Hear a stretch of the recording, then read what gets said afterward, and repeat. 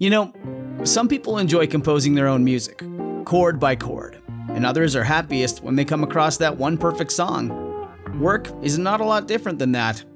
Whether you prefer building your own workflow or using a pre-made template, with Monday.com, you and the team can work in a way that's comfortable for everyone. Tap the banner to go to Monday.com and build your own amazing workflow, or find an awesome template. No judgment.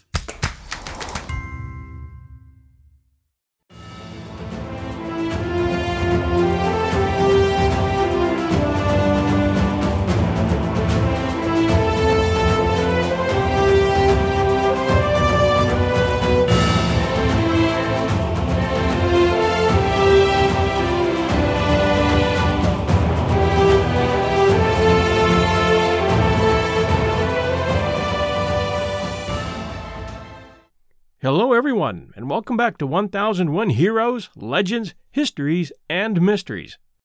I think we can all agree on this. Everyone needs role models, especially kids. TV, movies, and cartoons are creations that entertain more often than inform in the case of kids, whose heroes there are usually some type of animal with human abilities enhanced by superpowers. But when that child begins to experience the real world, it can be a big change. To enter that world without values and character or a sense of history puts every child at a disadvantage. And that's where books, yes, the printed word, with pages you can actually feel and turn, and no pop-ups appear, can be a big help. You fans might recall the author interview we did last year with Brad Meltzer and co-author-producer Josh Mentz, called The First Conspiracy, The Secret Plot to Kill George Washington. Both of these history buffs have spent most of their careers either writing books or doing television documentaries and shows, like Brad Meltzer's Lost History on the History Channel, as well as others. Now Brad has launched a terrific series of children's books, authored by himself, and its characters and scenes are brilliantly brought to life by Chris Eliopoulos, and this series is called Ordinary People Change the World. Through these engaging stories, which are meticulously researched for accuracy, we are introduced to that person by themselves as young children. A brilliant idea, as children are most influenced by other children, and it makes the book engaging to kids, and adults by the way, from the start. Sitting on my desktop as I write this are copies of I Am Walt Disney and I Am Marie Curie, and I'm still grinning from ear to ear at how interesting and engaging I found these to be, and wondering how many kids will be inspired to dream and wonder and try and possibly fail and then try again because one of these stories inspired them. And these two on my desk are the latest release, with 3 million copies already in print, featuring the stories of notables from Rosa Parks to Amelia Earhart to Neil Armstrong and George Washington and many others. They all faced incredible obstacles. They all had a dream. And they all inspire. And now, our interview with Brad Meltzer that you're going to find fascinating. And stay tuned after for a special announcement of a new show coming to the 1001 Stories Network. And before we begin, please forgive the first 4 minutes and 30 seconds. We had a bad connection and we weren't aware of it until that point. But after that, it smooths out pretty well. So hang with us. Correct. The story and the artwork and the whole idea behind it, I think, is absolutely great. I love these books. They're wonderful. No, I appreciate it. We started this book series nearly a decade ago when I was tired of my own kids looking at reality TV show stars and people who are famous for being famous and thinking that that's a hero. And I tell my kids all the time that that's fame, and being famous is very different than being a hero. So we actually started, I wanted to teach my daughter about Amelia Earhart. I'm like, I'll give her a better hero to look up to. Here's Amelia Earhart. And if I tell my daughter that Amelia Earhart flew across the Atlantic Ocean, my daughter's like, big deal, Dad. Everyone flies across the Atlantic. But if I tell her that Amelia Earhart, and this is true, when she was 7 years old, she built a homemade roller coaster in her backyard. That she took a wooden crate, she put roller skating wheels on the bottom, and then she pushed it to the roof of her tool shed. And then she gets in this crate on these crazy wheels and comes flying down the side from the roof of her tool shed and goes flying through the air. That's actually the first time Amelia Earhart ever flew. She was 7 years old. Oh, wow. And when my daughter hears that, she's like, yes, tell me more about that. And suddenly Amelia Earhart isn't some dead black and white figure in a history book. She's alive again, and she's bold and she's daring. She's, exciting to watch. And we realized that's what we wanted to do. And so we started with I'm Amelia Earhart. We did I'm Abraham Lincoln. We did I'm Rosa Parks and Albert Einstein. For my son who loves sports, I was like, you want to see what a real sports hero is? It's not some, a millionaire. It's this guy. Meet I am Jackie Robinson. And I did Jane Goodall. We did Lucille Ball, because I wanted my daughter to have a female entertainment hero who wasn't just famous for being thin and pretty. That Lucy stood for the idea it's okay to be different. That's the best part of us, is we're all different. And we even did I Am Helen Keller, where we put real Braille into the book, so kids could close their eyes and say, feel these dots, the character says, my name's Helen. This is my name, what's your name? And I watched my 17-year-old son, who's too old for these books, right? These are little kid biography books, all illustrated like children's books.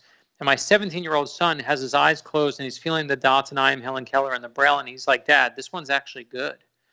And I was like, what's wrong with the other ones? But obviously, here's the one thing that happened that I know you as the history person will appreciate, is something amazing happened with our books as the election of 2016 was approaching. And Hillary Clinton and Donald Trump were at the heights of beating each other's heads open every day. And two of our books started selling more than any others. And they were I Am George Washington and I Am Martin Luther King Jr. And it wasn't a Democrat or Republican thing. It was that parents and grandparents on both sides were tired of turning on their TV and seeing two politicians, when what they wanted to show their kids were leaders. And we all know there's a huge difference between a leader and a politician. And I love that people have used our I Am series to basically fight back against the cynicism and teach their kids what real leaders look like. They use our books to build libraries of real heroes for their kids, their grandkids, their nieces, and their nephews. And that obviously leads us to the two newest books in the series. And those two new books are I Am Walt Disney and I Am Marie Curie. Is that correct? Correct. Yeah. Every time I do a book event or go on book tour, which we are for this book as well, inevitably kids bring me their list. It's not a request list. Little kids make demands. And the number one requested hero that we get is Walt. Everyone wants Walt Disney. So we finally, I looked into his life, and the books for me, it's never about doing who's popular. They're not history books. They're books about values, books about character, because that's what's missing in America today, is good character. And on the back of I'm Amelia Earhart, it says, I know no bounds. On the back of I Am Abraham Lincoln, it says, I will speak my mind and speak for others. On the back of I Am Walt Disney, it says, I know that real magic, comes from you. It empowers kids to know their own capabilities. And when you look at Walt Disney's life, we see Walt Disney as this incredible success story. He's the ultimate, American success story. But when you look at his life, you see how much failure there was. Even his own father wasn't supportive of him being an artist. It was his aunt who actually gave him a book to draw on and said, you should keep doing that drawing thing your dad is not so fond of. And when Walt Disney starts his first film company, it fails miserably. They tell him it's so bad he's going to have to declare bankruptcy. He's 21 years old. He's so poor he has to sleep in his office, and he takes baths once a week in the local train station. And I want my kids to know that before you get all the happy ending and before you get the magic kingdom, there's hard work and failure and hard work and failure that you have to go through. We got to teach our kids that today. And that's what, as a book, I Am Walt Disney stands for. I think you've done a great job with both of the books here that I've seen.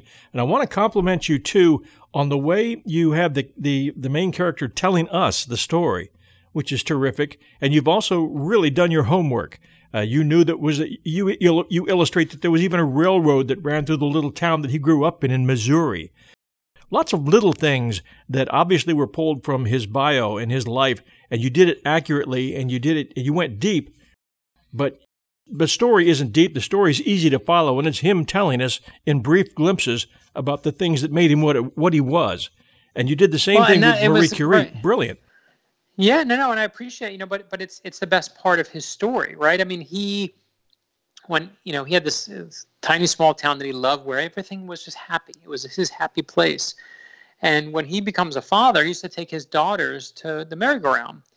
And they'd be on the merry-go-round, but he'd be like, this is boring for adults. There's nothing for any parents to do here. We got to do something better.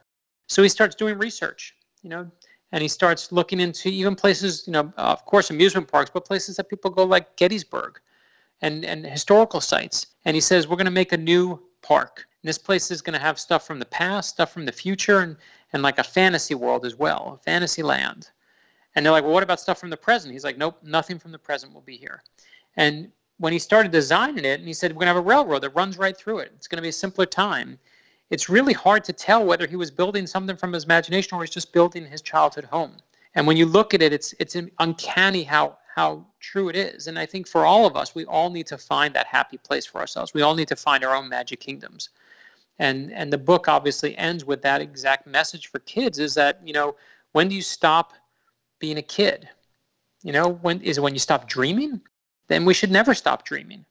It's like Peter Pan says, right? Is like, if you really believe, you can fly. And I want kids to have that positive message too.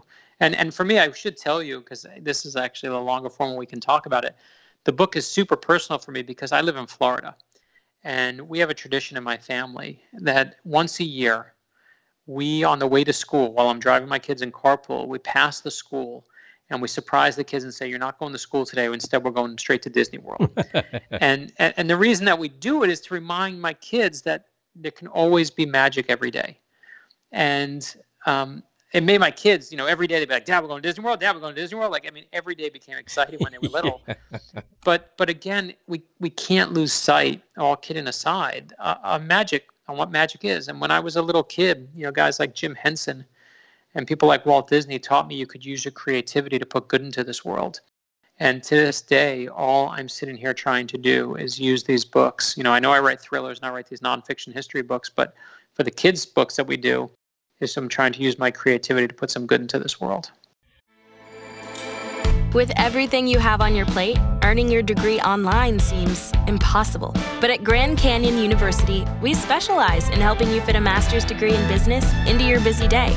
Your graduation team, led by your own GCU counselor, provides you with the personal support you need to succeed. Achieve your goals with a plan and team behind you. Find your purpose at Grand Canyon University. Visit gcu.edu. Where in the world did you find Christopher Eliopoulos? What a wonderful illustrator. So let's talk about him. Yeah, Chris Eliopoulos is our secret weapon. He's the artist on the book series. And, if you look at his art style, it's kind of like Charlie Brown meets Calvin and Hobbes. Two things that I just love and adore, and I know, is incredible to look at. And I want my kids to be off their phones. I want my kids to get off their screens. But the only way you're going to give them that and make that happen is if you give them something better to look at. And Chris, because of his amazing cartoon style, has something that kids love. And it's easy for a cartoonist to do cute. It might even be easy for some to do funny. But the hardest thing to do is to do something that shows heart. And Chris shows heart. So we want you to fall in love with Walt Disney. We want you to fall in love with Marie Curie. And we can only do that with Chris's artwork because it brings the entire story to life. Yeah, it's fantastic. And the detail is incredible. And you can tell that a lot of the work he did, he borrowed actual photographs so he could get the time and the place and the scene perfect, including what the people were wearing. I mean, we are so nerdy that, the references, like you can see in the Marie Curie book when he's drawing her university. I mean, he's drawing every part of that Gothic architecture, even though it's a cartoon. He just wants every kid to see it as a real thing. And I think, one of the most important parts is at the very end, the last page of the book always shows the real person. So you see Walt Disney at Disney World, you see Marie Curie. And we had a friend of ours who, he's white, his daughter's African-American. He adopted his daughter, and they were reading I Am Rosa Parks, one of the other books we had done in the series. This was right when the books first came out, and he's reading it with her. And he gets to the last page and sees that real photograph of Rosa Parks at the very end after he's read this cartoon book. And she says to her dad, wait, this really happened. This really happened. And it was in that moment that he said, listen, he's a mixed race family. He's like, I should have had this conversation long ago, but he was suddenly having the first conversation about race with his daughter.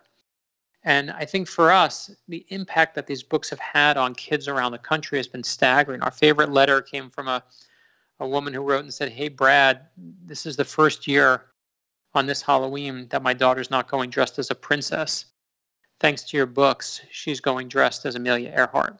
And that is just like the most humbling thing you can ask for.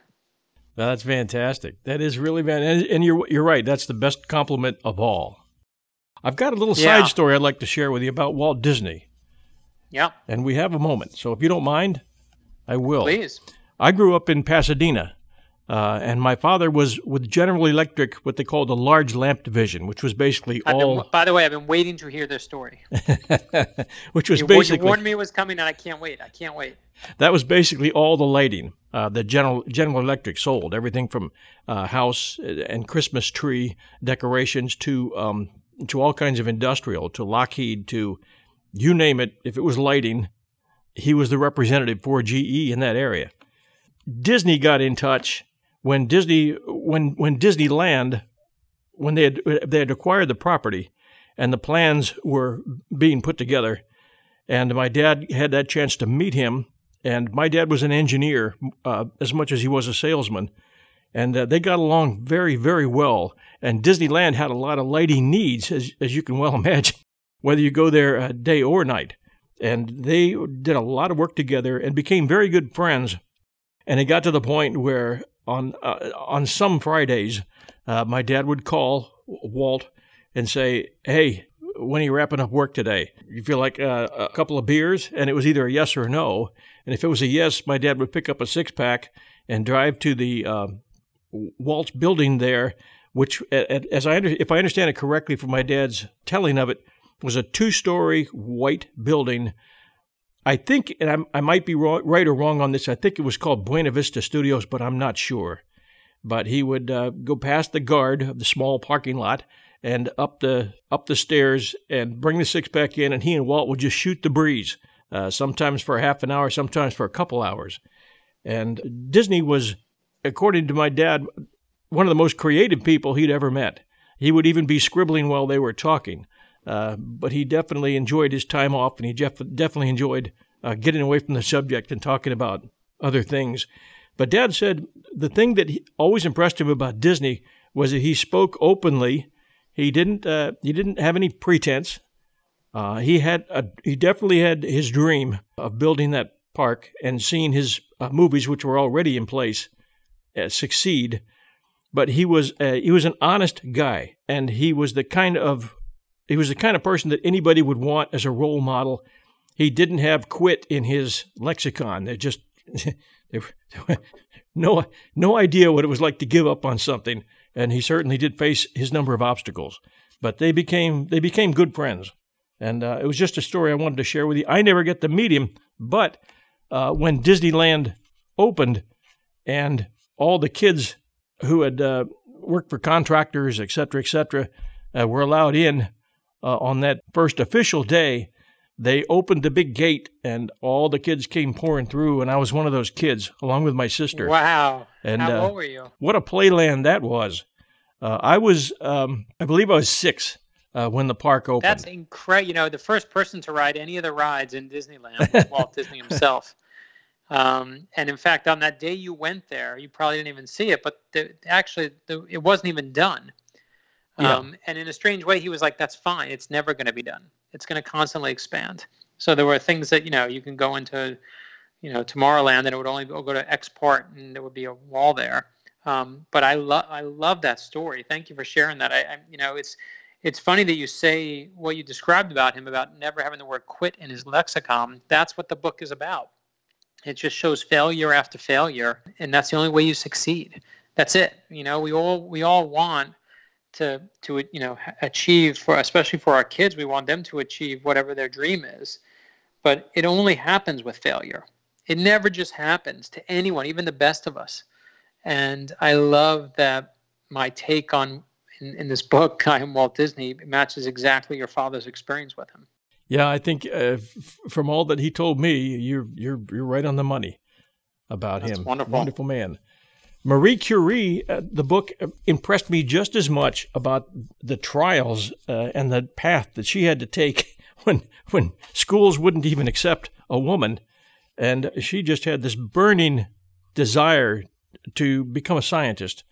and all she went through just to get to where she could get to the books. And then once she got to that, she mastered those, and then the rest was coming from her, just creative energy. But what a fantastic story. Yeah, her story amazed me. I actually didn't know much about her. Of course, knew her name as Madame Curie and things like that. But I was like, I really wanted to do from my kids a female scientist. And when she was a little girl, the Russian government didn't want Polish kids to be taught anything about science. They didn't even want them educated because they thought it would give them too much power. And you know what? It did. That's exactly what education does. And she decides, she's really good at math. She's really good as a student. But she decides at a young age, in her teens, she's like, I want to be a scientist. That's how she wants to change the world. But the problem is that their universities, the colleges where she was, wouldn't accept women and teach them any science. But this amazing thing is started called the Flying University. And it obviously doesn't really fly, but it is a secret university that started to teach women science. And it's there in this secret college where she learns about the periodic table, about how elements work, about atoms and everything else. And it does unlock power in her. She goes on in her life to start studying this element called uranium, which we of course know now, but back then no one knew anything about. She starts realizing that it emits energy, and she starts measuring that energy. She even invents a word for it. The word she invents is called radioactivity. That's where it comes from, Marie Curie. She wins a Nobel Prize. They don't even want her speaking at the Nobel Prize acceptance ceremony because she's a woman. And then she wins another Nobel Prize in a different category, becomes the first person, man or woman, to win 2 Nobel Prizes in 2 different categories. It was in chemistry, I think, wasn't it? Yeah, it's in chemistry. And what's amazing is she, again, keeps going. And I think my favorite moment in the book is there's this moment in the middle where you see her kind of mixing different chemicals together, and it goes poof, it blows up in her face. She says, well, let me try it this way. And then it goes poof, it blows up in her face again. And let me try it this way. Poof, blows up in her face again. Try it this way. Poof, blows up in her face again. And again, and again, and again. And finally she says, ta-da, I had lots of accidents and failures. Making change is never easy. It takes hard work. And that's exactly why we paired Marie Curie with Walt Disney, is they both had that hard work element, to really, forgive the pun. But for us, it was just a vital lesson that is so necessary right now, because I think one of the things we do in the world today is that focus on fame.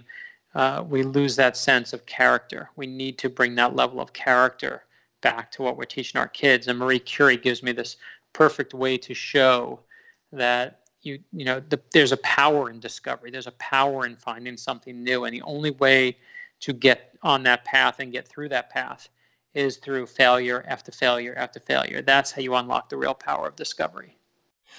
In your research, did you ever find what happened to the 1 gram of radium that President Harding gave to her in a locked box? Yeah, isn't that great? So, yeah, she eventually comes to the United States, and the women of the United States are so enamored with her. They're so excited to have her there that they save all this money, what's the equivalent of $100,000 to get a gram of radium together so the great Marie Curie can study it.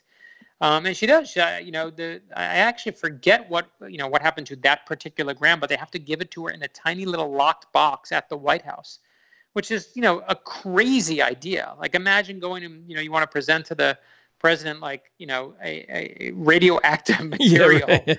Here's a pound of plutonium. Bananas, right? This is just always like, that's how Back to the Future starts, right? Like, that's the equivalent of the Libyans coming when Doc Brown is at the Twin Pines Mall. But there they are with their bit of radium as they're inspired. But I think what is amazing is it was all the women that collected the money. It was all the women that wanted to cheer on this woman scientist who was changing the world.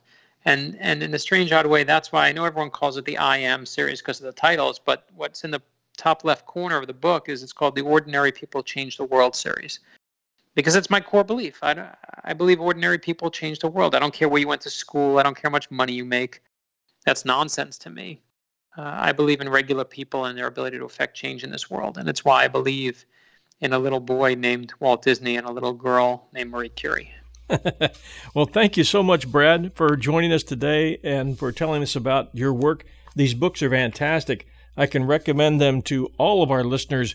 Ordinary People Change the World. It's by Brad Meltzer, illustrated by Christopher Eliopoulos, and there are a lot of choices out there. Could you give everybody your website and contact information so they can find these books and more about what you're doing? Absolutely. So they can go to ordinarypeoplechangetheworld.com or go to bradmeltzer.com. And it's like seltzer that you drink, but with an M like Mary, bradmeltzer.com. You'll find all the books. You can even see in each one of them all the different art. Well, Brad, thank you so much, and congratulations also to Chris for his great work. These are going to go a long ways, but always do keep in touch with us, please, on any new projects that you have. We would appreciate it. I appreciate it, sir. Thank you so much for doing it. Thank you, Brad. Take care. Thanks for joining us, 1001 fans. If you enjoyed this episode, please do send us a review at Apple Podcast app or at castbox.fm or Stitcher.com. Yes, it might take you a few minutes, I know, but we appreciate it very much, and it helps us in the rankings, which helps people find us. And about that new announcement, we're launching a new show called 1001's History Storytellers, and here we will combine history author interviews, both fiction and nonfiction, with accounts and excerpts from a wide variety of witnesses to history, all family-friendly and all chosen to enlighten, inform, and entertain. It's history as it really was, not as someone has revised it to appear to fit present-day ideas. Our stories and interviews will inspire all ages and encourage more reading and discovery, all a part of 1001's devious scheme to get more people away from TV and into the most entertaining history class you will ever attend, if we're doing our job right. All coming within a few weeks, and we'll let you know when we're launched into all the apps. So stay tuned. Lots happening here. This is your host and storyteller, John Hagedorn, and this is our story.